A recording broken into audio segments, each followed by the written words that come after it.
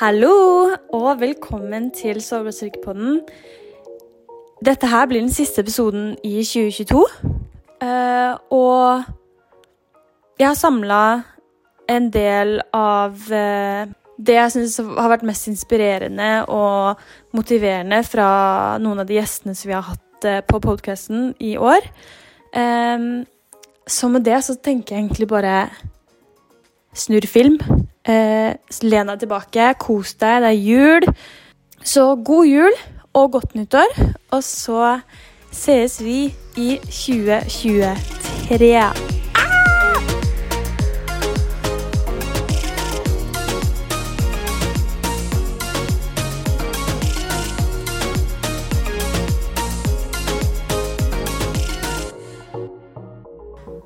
Og du hadde møtt en person nå. Hva hadde du sagt til den personen? Nei, jeg vet ikke. Altså, jeg får grøsninger i hele kroppen hver gang jeg leser om noen som ryker korsbånd, eller ser at noen får en kneskade. For det er absolutt det verste jeg vet. Jeg vet hvor tøft det er, og hvor vondt det er. Men jeg hadde nok prøvd å si at du må ikke gi opp. Du må stå i det, og så må du gjøre den drittjobben som kreves, for det er en virkelig drittjobb. Og så må du tenke at det kommer noe godt i andre enden. Nå er jeg heldigvis der at jeg er blitt skadefri, og jeg har spilt nå i nesten et halvt år, og presterer, og da er det utrolig deilig å få lønn for det strevet. For det er ikke vits å jobbe hardt i 6 måneder, for så å gi opp, og ikke få noe gevinst i enden. Så hvis du først bestemmer deg for å komme tilbake, så må du stå i det, gjøre den jobben som kreves, og så er det utrolig deilig når du får betalt til slutt. Har du et siste tips til de som lytter? Oi. Nei, det er vel det at livet går veldig mye opp og ned. Men det er viktig å på en måte snakke om det, og ikke låse seg helt ned. Jeg er veldig flink til å låse meg ned. Og det er få folk som får tak i meg på den tiden. Så det er liksom, vær åpen om det. Det er lov å ha det tøft. Da blir ting ofte litt lettere også. Ja. Skulle du ønske at flere idrettsutøvere åpnet seg om sine skadeperioder og erfaringer? Jeg synes jo alltid det er interessant å høre om andre da, som har opplevd sine skader og sine historier. Og når de sier hvordan de tenker, og jeg kanskje har tenkt noe av det samme, så viser det jo bare at de følelsene og de tankene man har er naturlige. Og det er jo en positiv ting, det. Føler seg litt mindre alene. Ja. Jeg tror det å tørre å bestemme seg for noe 100%, det er magi. Virkelig. Og går det ikke, så går det ikke. Men da vet du at du har gitt absolutt alt. Ja. Du kan ikke gjøre noe annerledes, liksom. For når du gjør alt med det du får utdelt hver eneste dag, da er det ikke noe mer du kan gjøre. Så, og jeg har jo troen på at jeg blir best i verden med det utgangspunktet jeg har, og de evnene jeg får tildelt hver dag. Jeg vet at jeg er så langt unna som man kanskje kan få det fra å være best i verden i dag. Men jeg skal jo ikke være best i verden i morgen heller. Nei. Så jeg er ikke redd for å si at jeg vil bli best i verden. Fordi det er en prosess som absolutt alle andre som har blitt best i verden må igjennom. Ja. Det er bare at jeg er villig til å gjøre denne reisen. Jeg er villig til å gjøre det som kreves for å bli best i verden. Det er veldig fint sagt, herregud. Veldig motiverende å høre på, synes jeg. Men du jobber med det. Det er enkelt da. Ja, det er relativt. Jo egentlig det. Det er, man får alle tanker på jo veien. enklere, jo bedre. Og så må man bare tørre å stå i seg selv, tørre å stole på magefølelsen sin. Den første man har, den første man får. Ikke tenke over den, bare gjør den. Bare når du står opp, og så føler du at du har truffet av en vegg. Men første magefølelsen din er å stå opp. Ikke å ligge og skrulle på telefonen, eller sove litt til. Men det er det, hvis du fortsetter å skrulle på telefonen eller sove litt til, da kommer den depresjonen og angsten snikende. Sakte, men sikkert. Ja. Og så spiser den opp, fordi du gjør det du egentlig ikke liker å gjøre. Ja. Herregud. Kjenner jeg trenger deg i livet mitt, altså. Kan ikke du bare flytte inn her? Sier og hvisker deg i øret nå. Ja. Du kan bare ta på den podden her, kan du Ja, ikke? det kan jeg. Jeg kan lytte tilbake på denne episoden. Det kommer jeg en annen gang, vet du. Ja. Prate litt mer om ting. Vi har jo hørt om Johaug-saken, for eksempel. Og det er jo ikke så mange som snakker om akkurat de sakene her. Så hva vil du si til en person som kanskje opplever det samme som deg, som plutselig blir fratatt det viktigste man har i livet, og vet ikke helt hva slags bein man skal stå på? Og len deg på de nærmeste. Og når jeg snakker nærmeste, mener jeg ikke nødvendigvis vennene dine, da mener jeg familien din, de som kjenner deg 100%. Og søk støtte der og hjelp der så mye du kan. For det var ikke jeg så flink på i starten. Så jeg skulle ønske jeg gjorde det tidligere. På en måte at du ikke prøver å skjøtte det litt ut og prøve å være tøffere og late som du ikke bryr deg så mye. Men når du egentlig du har lyst til å skrike hver dag, så jeg vet ikke gi opp og støtt deg på familien din og de rundt deg hvis du har det. Hva er det du har lært om mental helse? For av egen erfaring så visste jeg egentlig ingenting om mental helse før jeg plutselig opplevde det selv. Og har egentlig aldri trodd på det, fordi jeg tenkte, kan du ikke bare velge å stå opp og være glad, før du faktisk går ned i den går så langt ned at du faktisk ikke bare kan stå opp om morgenen, og du har så lyst til å stå opp og være glad og være som normal, men du prøver, men det er på noe som sperrer. Hva er det du har lært nå om det der? Jeg har lært at det er noe man ikke skal tulle med. Jeg har lært at det faktisk det er faktisk en tilstand som jeg har alltid vært en litt sånn type sånn, jeg har spilt hockey med brekte håndledd, altså ting går over. Jeg har alltid vært en sånn type at slutt å være pingle, altså herregud, stå på morgenen. Men når du ser sånne ting i livet ditt som hva enn det er, som bare får livet ditt til å snus opp ned på hodet, så vet man ikke hvor man er. Man vet ikke hvilke bein man skal stå på. Du blir helt forsvarsløs på en måte. Jeg lærte det at på en måte det, uansett hvor mye jeg prøvde å si til meg selv at jeg ikke var deprimert eller ikke. Når du står opp 3:00 på en mandag og en tirsdag fordi at du ikke har noen motivasjon til å stå opp, så er det noe som ikke fungerer inni hodet ditt når du er vant til å stå 8:00 hver dag og gå på trening. Det er den mentale helsen. Det finnes, og det er ikke noe å spøke med på en måte. Man trenger hjelp. Så alle sammen, uansett hvor tøff man er. Det er liksom ikke bare å stå alene oppe i vanskelige situasjoner. Det er ikke bare da. Om jeg skulle gitt 18 år gamle Felix 3 råd, så hadde det vært den er litt tricky. Jeg hadde sagt at alt kommer til å ordne seg. Uansett hva som skjer, fordi når jeg var yngre så var det veldig mye kaos rundt meg i livet mitt. Og jeg hadde klappet meg selv på skuldra og sagt at det kommer til å gå bra. Bare fortsett å gjøre jobben din på brytematta, og ellers i livet så kommer du til å lande på beina. Jeg hadde sagt ikke drikk deg full så ofte, fordi du kommer til å drite deg ut mange ganger. Men igjen, det hører litt med læring da. Og så hadde jeg kanskje sagt at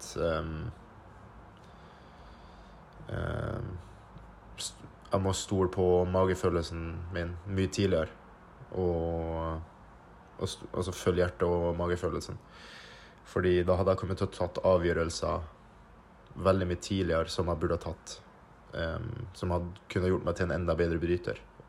Men jeg valgte da å være hjemme i et halvt år, den høstsemesteret, fordi at jeg hadde ikke bra mentalt, og tenkte at jeg behøver å være nærme familien min, og ikke dra på andre siden av jorda, og dra dit i den mentale helsa jeg er i. Det er ikke bra, og jeg er nødt til å jobbe med det før jeg kan dra noe som helst sted.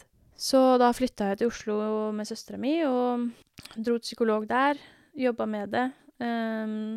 Valgte også å ta en pause fra friidretten, så jeg snakket med de om det også.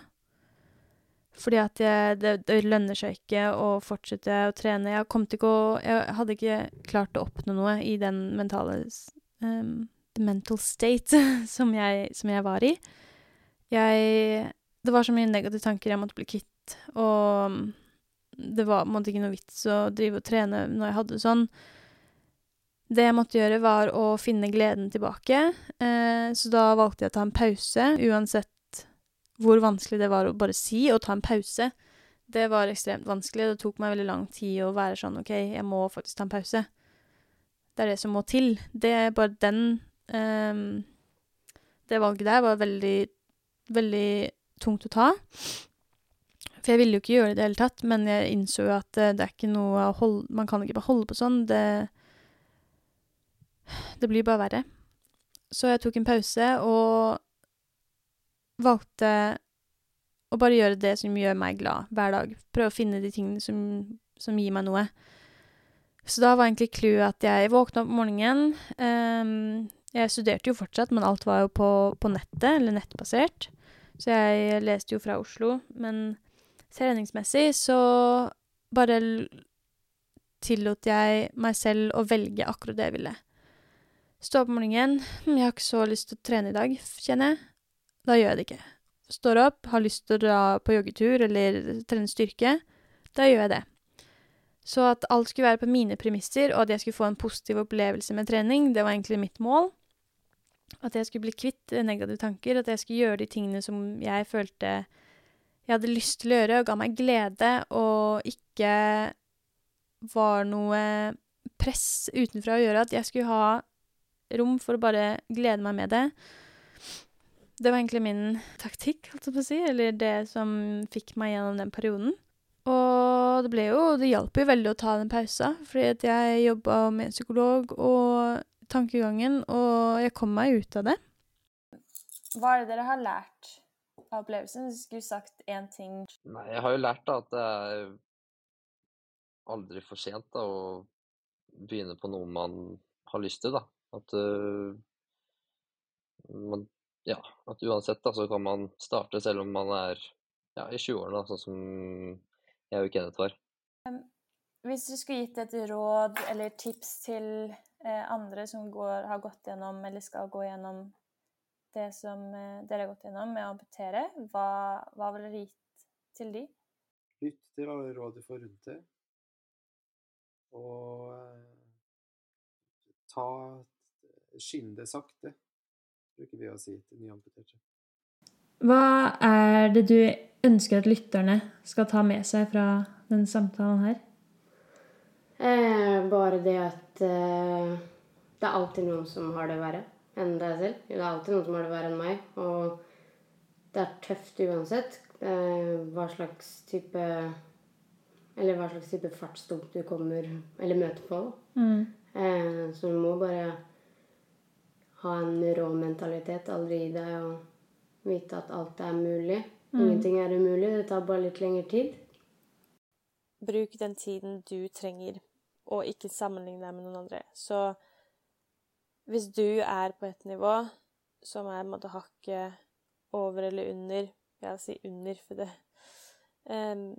hakket under noen andre, så skal ikke du sammenligne deg med dem, for du på din egen journey. Så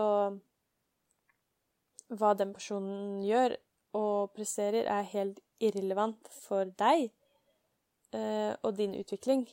Så ikke se på alle andre rundt deg. Stay in your lane. Se på deg selv. Og bare være glad på andre sine vegne, og de gjør det bra. Men deres prestasjoner har ikke noe med deg å gjøre. Så fokuser på deg selv, og ha det gøy med de rundt deg. Jeg har jo hatt noen å alltid snakke med, men i hvert fall nå etter siste operasjonen så var jeg sånn, ok, jeg merket at litt folk rundt meg var litt sånn, skal du fortsatt drive med alpint nå, selv om du må operere igjen? Så jeg merket når folk mistet litt troa på meg, så mistet jeg også litt troa på meg selv. Så da, jeg har jo snakket med han Atle da, litt om det. Og det gir på en måte en liten sånn boost på at kan gå uansett, selv om folk ikke alltid har troa. Ja. Hva var det dere snakket om? Hva var det han kom eller sa til deg, som fikk deg til å ville fortsette? Litt det at når jeg kom tilbake på ski, så var det jo mye mentalt som stoppet meg fra å kunne prestere på ski. Jeg kunne liksom stå på start og tenke, ok, shit, dette her kan være min siste tur, før jeg blir skadet igjen. Og det gjør deg jo til at du kjører ekstremt passivt, og du kjører jo ikke ditt beste. Og så det hindret meg ekstremt mye, og samtidig når folk rundt deg mister troa, så mister du troa selv. Så det vi snakket om var litt sånn at du må på en måte bare akseptere at sånn er det. Du kommer til å ha sånne tanker, det kommer til å være ekstremt kjipt, men at du må bare stå i det.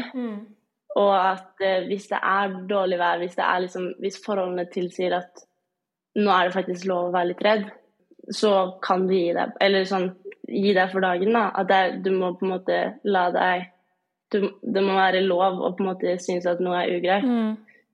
Har du noen tips til de som kanskje går gjennom en skadeperiode? Ja, egentlig det jeg sa, prøve å finne litt andre ting å gjøre, og ikke bare henge seg opp i alpint og at det er kjipt, eller idretten din da, og det å kunne snakke med folk rundt deg hele tiden, og kjenne at det er faktisk mulig, selv om det ikke føles sånn ut akkurat nå.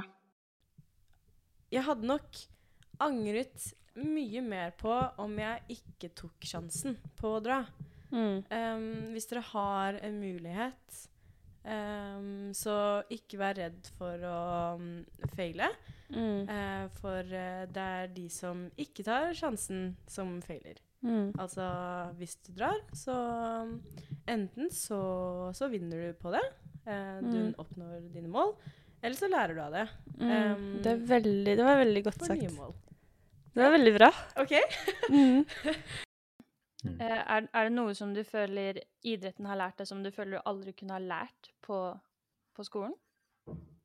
Ja, det er jo masse, definitivt. Også det er jo dedikasjon, lære kroppen å kjenne, ikke minst. Det å, forberedelser til mesterskap, for eksempel. Det er kanskje det jeg savner mest i dag, når jeg på en måte er ferdig. Det er jo litt den perioden foran, eller før mesterskap, være seg alltid fra 3 til 1 måned før. Planlegginga, det å være dedikert i det daglige, ha en langsiktig plan og ha en kortsiktig plan, og gjennomføre den til på en måte til punkt og prikke, være dedikert, utfordre seg selv på både godt og vondt, og få mestring underveis da.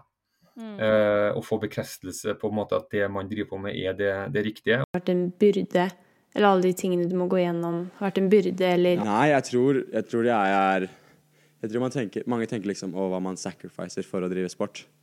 Men jeg tror også man glemmer litt å tenke på hvor mye man faktisk får av å drive sport, og hvor mye opplevelser man ikke hadde hatt hvis man ikke hadde drevet med det. Sånn, ja, man kanskje ikke kan gjøre alle disse sosiale tingene som andre ungdom gjør som ikke driver sport, da, og man må alltid tenke liksom, ok, hvordan kan jeg bli bra, liksom, sommerferie, hva skal jeg trene, du kan ikke dra på hvilken som helst ferie liksom, og sånne ting, men det er så mye annet man får oppleve da. Jeg har reist i nesten 30 pluss land da, oftest med friidretten. Jeg hadde aldri kunnet reise så mye uten, og ikke minst gått på 2 av de beste universitetene i verden, UCLA, Princeton, hadde heller ikke fått det antageligvis uten friidretten, så jeg tror man mer skal liksom takke idretten og hva man faktisk får oppleve.